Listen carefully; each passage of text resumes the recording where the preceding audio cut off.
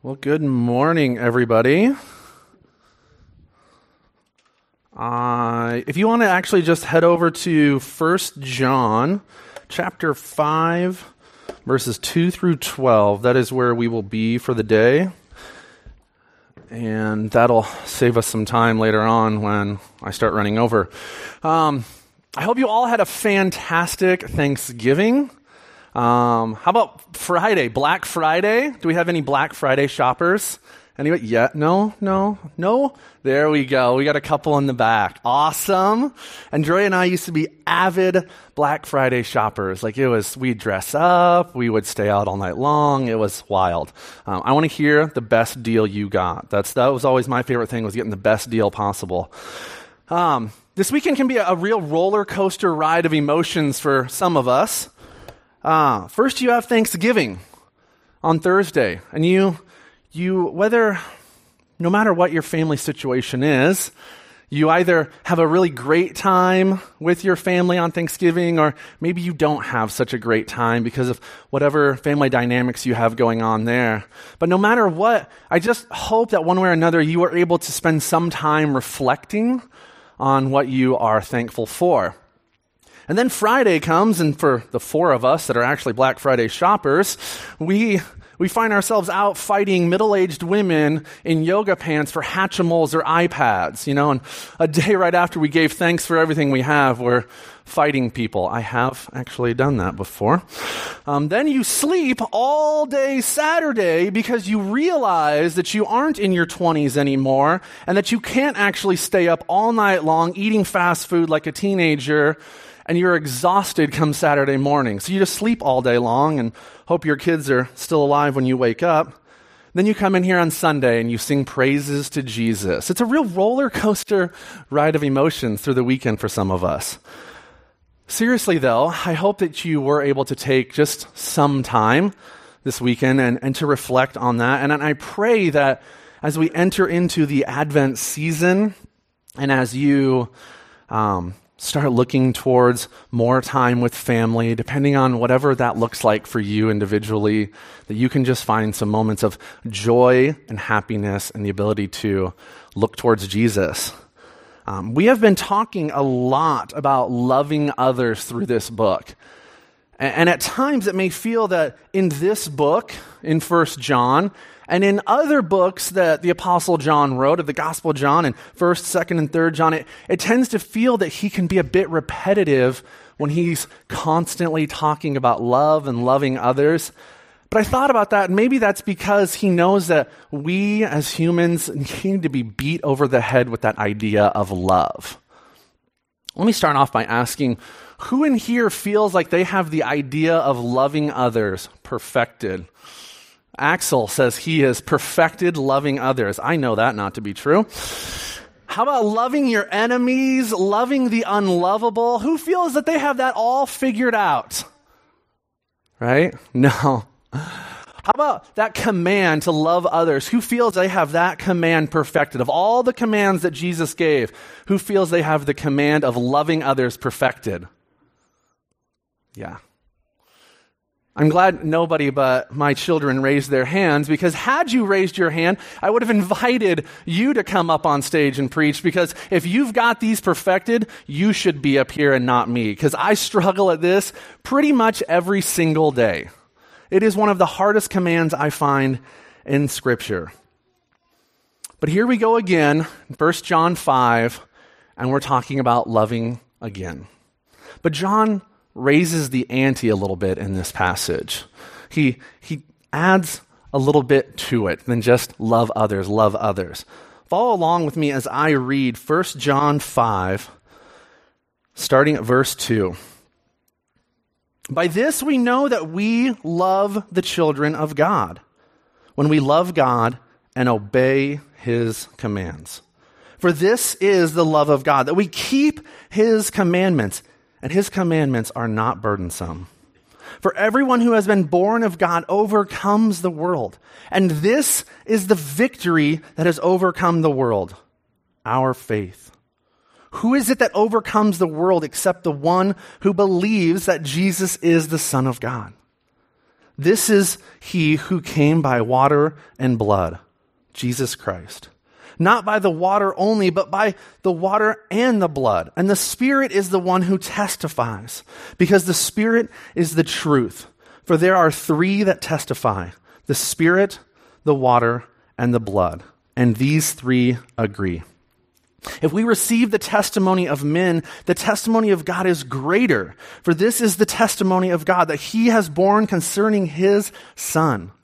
Whoever believes in the Son of God has the testimony in himself.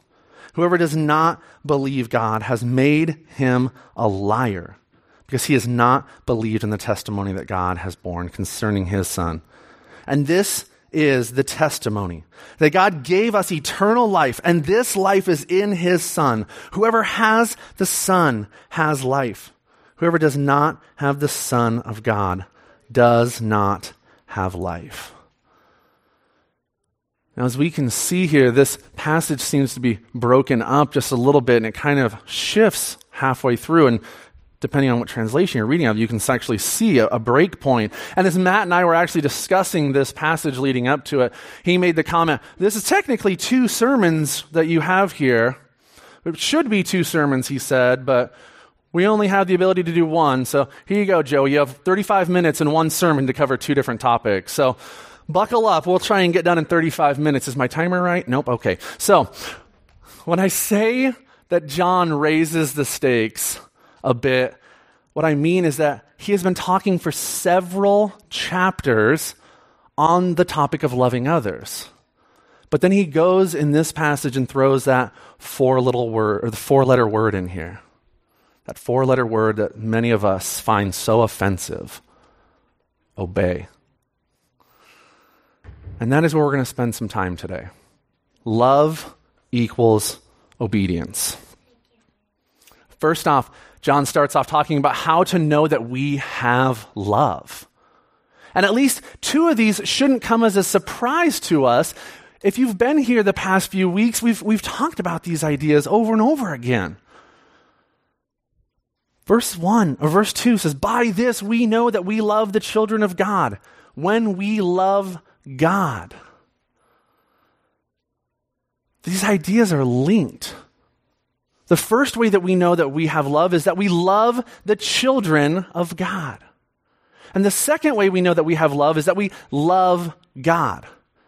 The two are linked. We've obviously talked about this idea of the greatest commandment. Love the Lord your God with all your heart, with all your soul, and all your mind, and love your neighbor as yourself. And these two ideas, they go together. You can't have one without the other. We cannot say that we love God if we do not love his children. And we can't say that we love his children if we do not first love God. Love comes from God. Our sin was drowned in perfect love. That is what love is. Last week, Matt discussed that we can only know love because God loved us first. Loving God's children is the same as loving God. Now, I understand this idea as a father and as a husband, as a family member. Personally, for me, there's no greater way to show me love than to love my family. In the past 8 years, the people that I have had the closest relationships with are the people that show Christ's love to my children and my wife. In fact, that was actually part of our testimony. Before I actually gave my life to Christ, we attended a church service. Andrea had been bugging me for a while about going to church, and one night I finally gave in. I said, okay, we'll go to church tomorrow. But during the time when they said, turn to your neighbor and greet them, a man turned and he saw me, and he crossed the aisle and he walked back to me. And he asked my name, he asked my son's name, and he asked my wife's name. He said, I'm glad you're here. It's good to meet you. A couple weeks later, we went back to that church. But this time we didn't have our son with us. That same man saw us. And he walked up to me and he said, good morning, Joey. Where's Deacon? The fact that man remembered my son's name, and he didn't know me from anybody. it impacted me immediately. That man is still to this day one of my dearest friends, and he has shown me what it truly means to love God's children, to care for them, to connect with them. If the love of God is in you, you will love his children, even the ones that are hard to love. Now, the third part of knowing that we have love is the idea that it's harder for some of us, but it is repeated many times throughout Scripture. That is obedience. The way you love God is to obey his commandments. It does no good for me to simply tell my wife that I love her if I'm not showing her that I love her, sacrificially stepping outside of the ways that I want to show her that I love her and showing her love the way she wants to receive it. Talk is important. It's important to tell people that we love God and that we follow God, but if we're not actually obeying God's commandments, it doesn't matter what we say. And that rolls us right into verse 3. It says, obey his commands right before that. Then it says, for this is the love of God, that we keep his commandments, and his commandments are not burdensome. His commandments are not burdensome? Really? As I read through Scripture and I look at my life, I often find moments where I find God's commands burdensome. And as I thought about this over the past couple of weeks, I thought about some commands that I personally feel are a burden, commands from Scripture. Hard commands, like in Matthew 5:39. I'll just read it. I was going to put it up on the screen, and I'll admit I forgot. Matthew 5:39 says, but I say to you, do not resist the one who is evil. But if anyone slaps you on the right cheek, turn to him the other also. And if anyone was to sue you and take your tunic, let him have your cloak as well. And if anyone forces you to go 1 mile, go with him 2 miles. And then verse 44, the hardest part. But I say to you, love your enemies and pray for those who persecute you. Love your enemies. Not just love Christians, not just love the people who you like to love. Love your enemies and pray for those who persecute you. That seems like an incredible burden. Not just tolerate your enemies, not just smile and say, hi, how are you, as you walk away from them, but actually love them. Actively express love to people that are potentially mean to you and have potentially hurt you in some way. That feels like a burden to my flesh. But yet, Jesus came to give life. And so we have to believe that his commandments are meant to give us life. Until we can believe by faith that God is trying to set us free by his commands, we will never believe this passage in 1 John 5. We will read that command, we'll read that statement that his command is not a burden, and if we cannot believe by faith that that is trying to set us free, we won't believe it. And we will not believe that God's commands are not a burden. Can you love the person who bullies you? Can you love the boss that takes all the credit for your hard work? Can you love that lazy coworker who just doesn't work hard enough? Can you love your ex-spouse, your ex-boyfriend, your ex-girlfriend, your ex-lover? Can you love them? Can you love someone who has made your life completely unbearable for the past 8 years? From a distance I can, as long as I'm not in the same room as them, as long as I don't have to see them, I can say that I love them. But what about when you're right next to them? What about when you have to do something with them?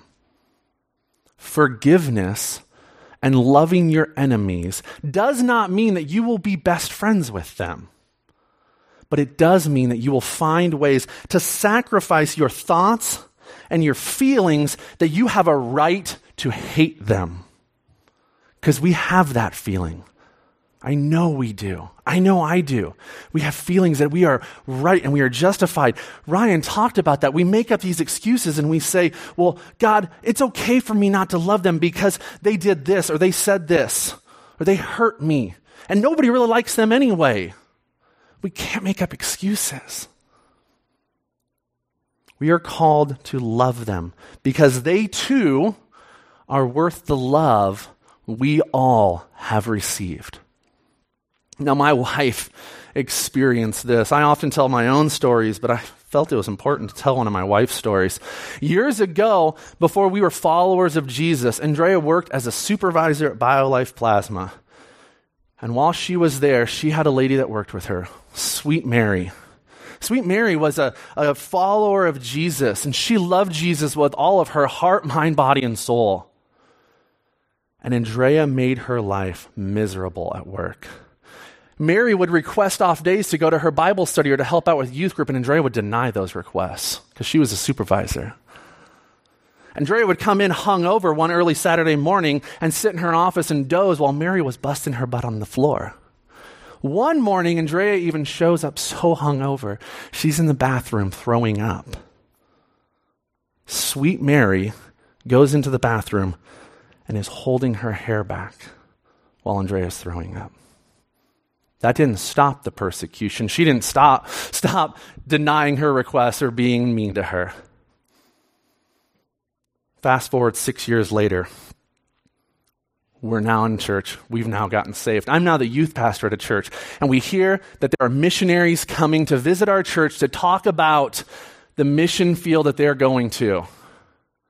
And we're in church, and these missionaries get up and stand on stage, and my wife squeezes my hand so tight. And I said, "What's the deal?" And she goes, "That's Mary." I don't even remember Mary. I'm like, "What? Who's Mary?" So she tells me this story of reminding me who Mary is. And I did what any loving husband would do in that moment.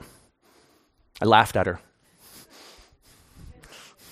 I laughed because I have been in the same small town for 34 years, and I have experienced this so many times. There are so many times that I stand in a church and I'm face to face with people that I have done horrible things to in this town. But it was finally her turn. And she says, "I feel like I'm supposed to go talk to Mary." I said, I feel you are too. She goes, "Well, if God makes a way, there's so many people here, and they're all going to want to talk to Mary." I said, "You're probably right." Like God parting the Red Seas, her and Mary are right across from each other, and they lock eyes. And Mary smiles and comes running up to Andrea and hugs her. She said, "I heard you guys got saved. I heard your husband was a youth pastor.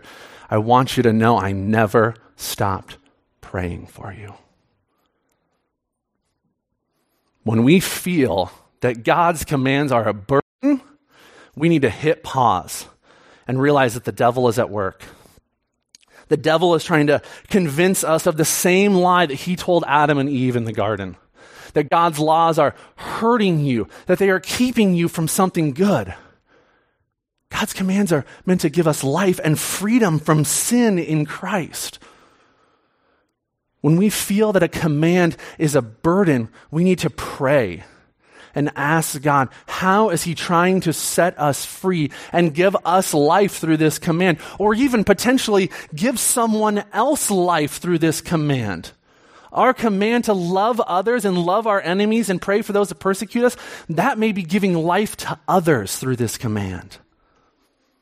Disobedience to God's law is more of a burden. You have to see God's command as giving you abundant life, protecting you from the hurts and the pain that this world can offer. Now, I want you to keep your finger in 1 John if you are still there and flip over to Psalm 119. Here is a clear picture of someone who understood the idea of God's commands being a blessing. We're going to read the first couple of verses and I'll let you guys get there. Psalm 119.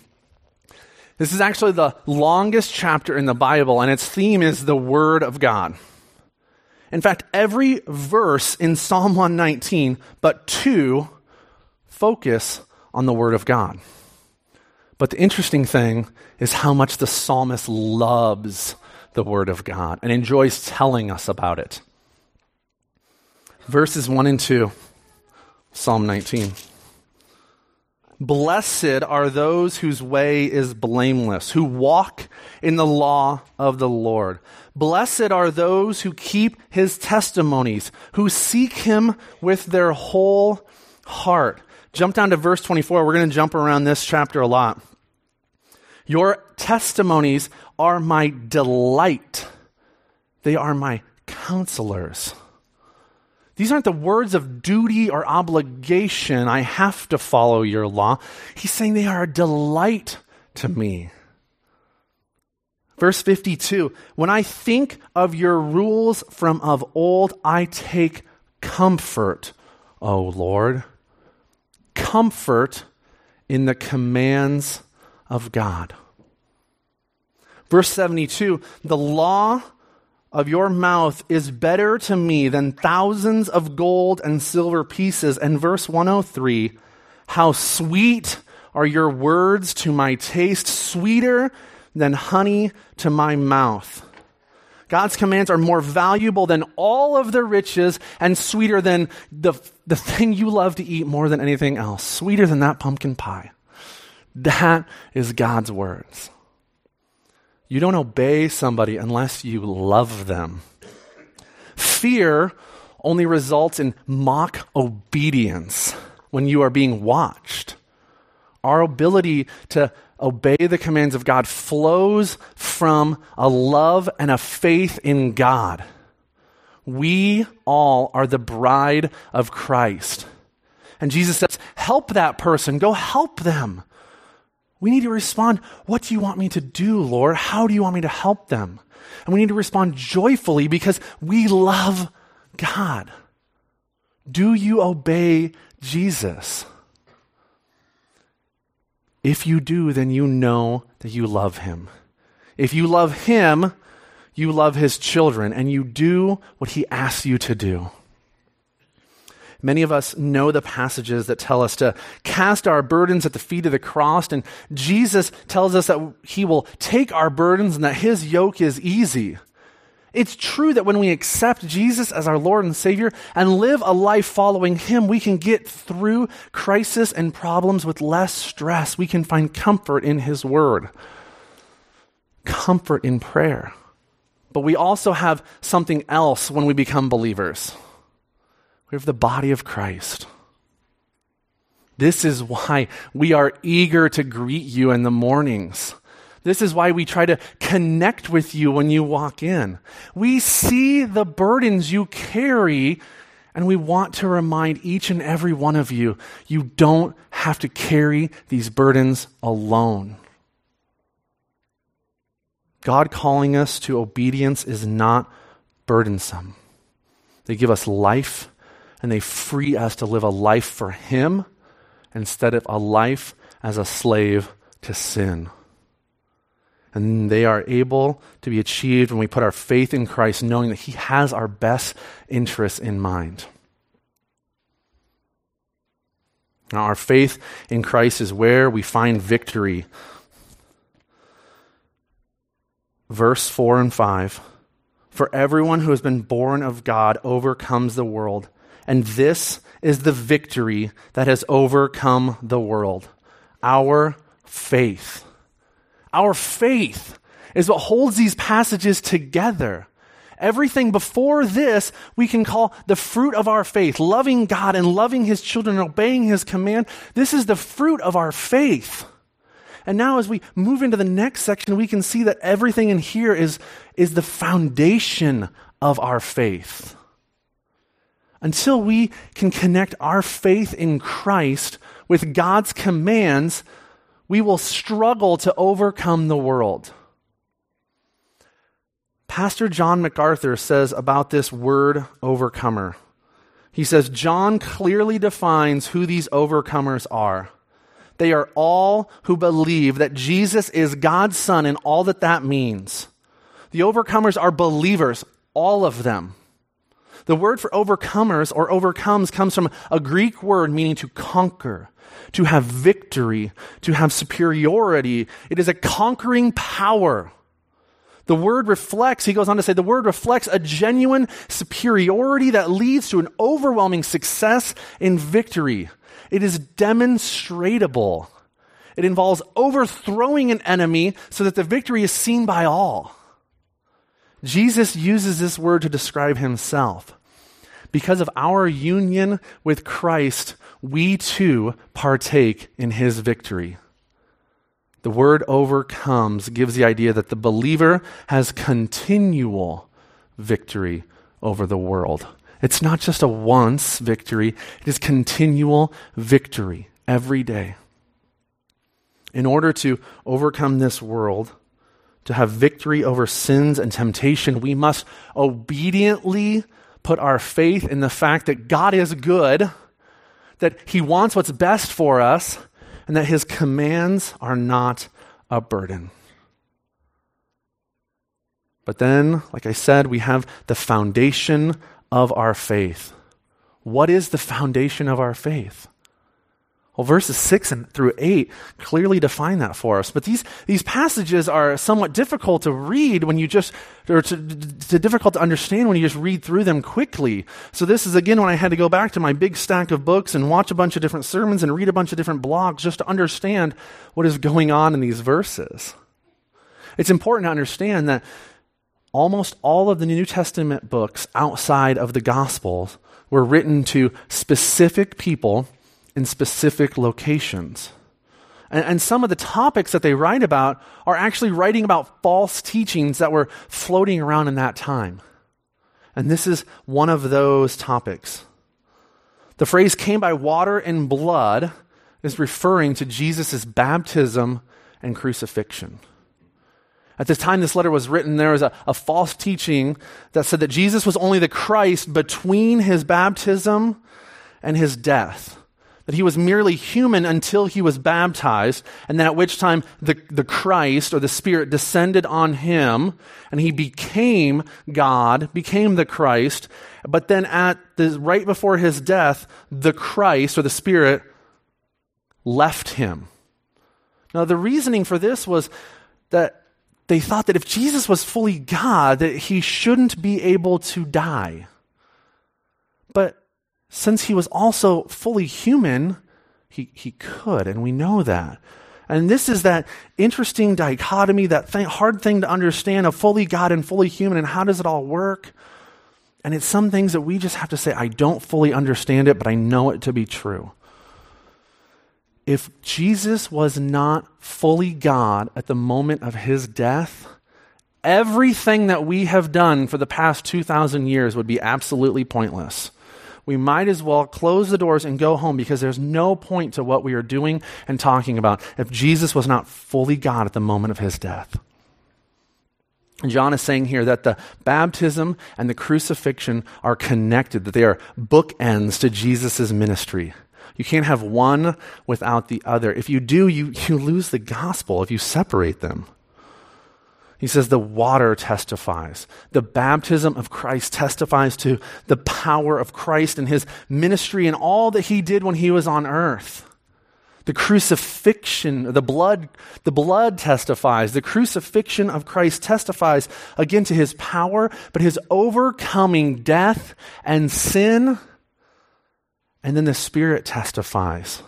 The Holy Spirit's continual testifying to the work of Jesus in our lives, transforming us to be more like him. That is a daily testimony to those that see us. Now, verse 9 says, if we receive the testimony of men, the testimony of God is greater. For this is the testimony of God that he has borne concerning his Son. It's not just about what I say. What does God's word say? In Acts 17, verses 10 through 11, it talks about Paul and Silas, and they're out preaching on their missionary journeys, and they go into this synagogue, and they're preaching to all these Jewish believers, and they believe what they say, but then those Bereans go back home, and they examine the scriptures to make sure that what Paul and Silas were saying was true. there would be no greater joy to Matt and I than if you were to go back and examine what I say. I know you've heard it before, but don't trust what I say. I am just a man, and a flawed man at that. And I'm reading this, and I feel God is leading me, but you need to go back and you need to examine God's word for yourself. And if at any point you feel that what we have said is incorrect with Scripture, we want to know. That is why Matt and I preach to each other before we stand up here on Sunday morning. It's to make sure that what we are bringing you is focused on God's word and not ourselves. Now, if you don't believe what God's word is telling you, you're calling him a liar. That's what verse 10 says. It's very black and white on this topic. There's no gray area in here. You can't pick and choose what commandments you want to follow. God comes to give life when you confess your sins and you accept him as Lord and Savior. If you are a follower of Jesus, the Holy Spirit is inside of you. If we do not believe every single word that this book says, we need to ask ourselves what we truly believe. Every single word is God's word. And if we don't believe God's commands, we call him a liar. We talked about the water and the blood and the Spirit testifying, but what is the testimony? It's the gospel. Verse 11 and 12. It says, and this is the testimony that God gave us eternal life, and this life is in his Son. Whoever has the Son has life. Whoever does not have the Son of God does not have life. There is something bigger than this world. The testimony of God points us to that. You can be born again. He can rescue you from your sin. Some of you who are believers may say that you have given up something to follow Jesus. Some of you may feel that you have lost certain things because of your faith.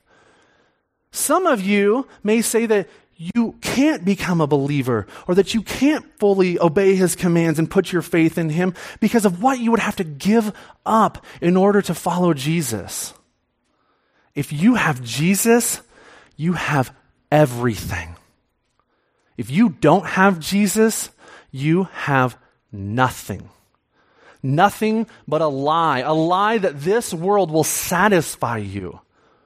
If you do not have the Son, you are dead. No matter how much you think you are living, you are dying. Without Christ, no matter how much you achieve in this world, we will all end up in the same place at the end of our lives. Christian author and Pastor John Stott says that there are 3 important truths that are taught in these verses about eternal life. First, it is not a prize which we have earned or could earn, but is an undeserved gift. God gives us his Son freely. There's nothing we can do to earn salvation, to earn his favor. Secondly, he says that this idea of eternal life is only found in Christ. And that in order to give us life, God both gave us his Son and gives us his Son. He gave us his Son on the cross, but yet he continues to give us his Son every day. And thirdly, this gift of life in Christ is a present possession. Now, it's obviously described as eternal, but this eternal life can be received and enjoyed right now. Eternal life starts at the moment of salvation. It's not just suffering through this world and dealing with all the hurt of this world until we someday get to heaven. Now, this is a perspective change for many people. A lot of us as Christians just feel like this current world is just the burden we're living with, and someday we'll get to heaven. Eternal life starts now. Are you living abundantly? Do you know who Jesus is? Do you see his commands as a burden or a blessing? Does your life show the fruit of your faith, that you love God, that you love his children, and that you obey his commands? Is your faith built on the foundation that Jesus Christ, the Son of God, came to this earth, that he was baptized and lived a perfect, sinless life, that he was crucified and buried, and on the third day he rose again, and that the death of Jesus is the perfect sacrifice to cover all of the sins of the world?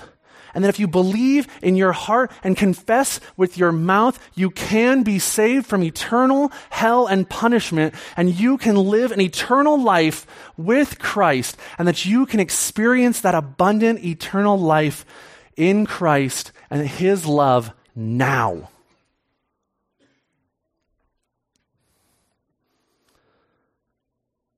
These are the foundations of our faith. And if you question any of that, I encourage you to talk to someone about it. Now, we are entering into a season that can be whatever you choose it to be. Will it be characterized by love, obedience, and the testimony of Christ overcoming sin and hell? Or will it be just another season of following the world, pursuing what the world tells you is more important? Will this be a season of unmet expectations and living for the world? Authentic Christianity is found in this passage in our faith.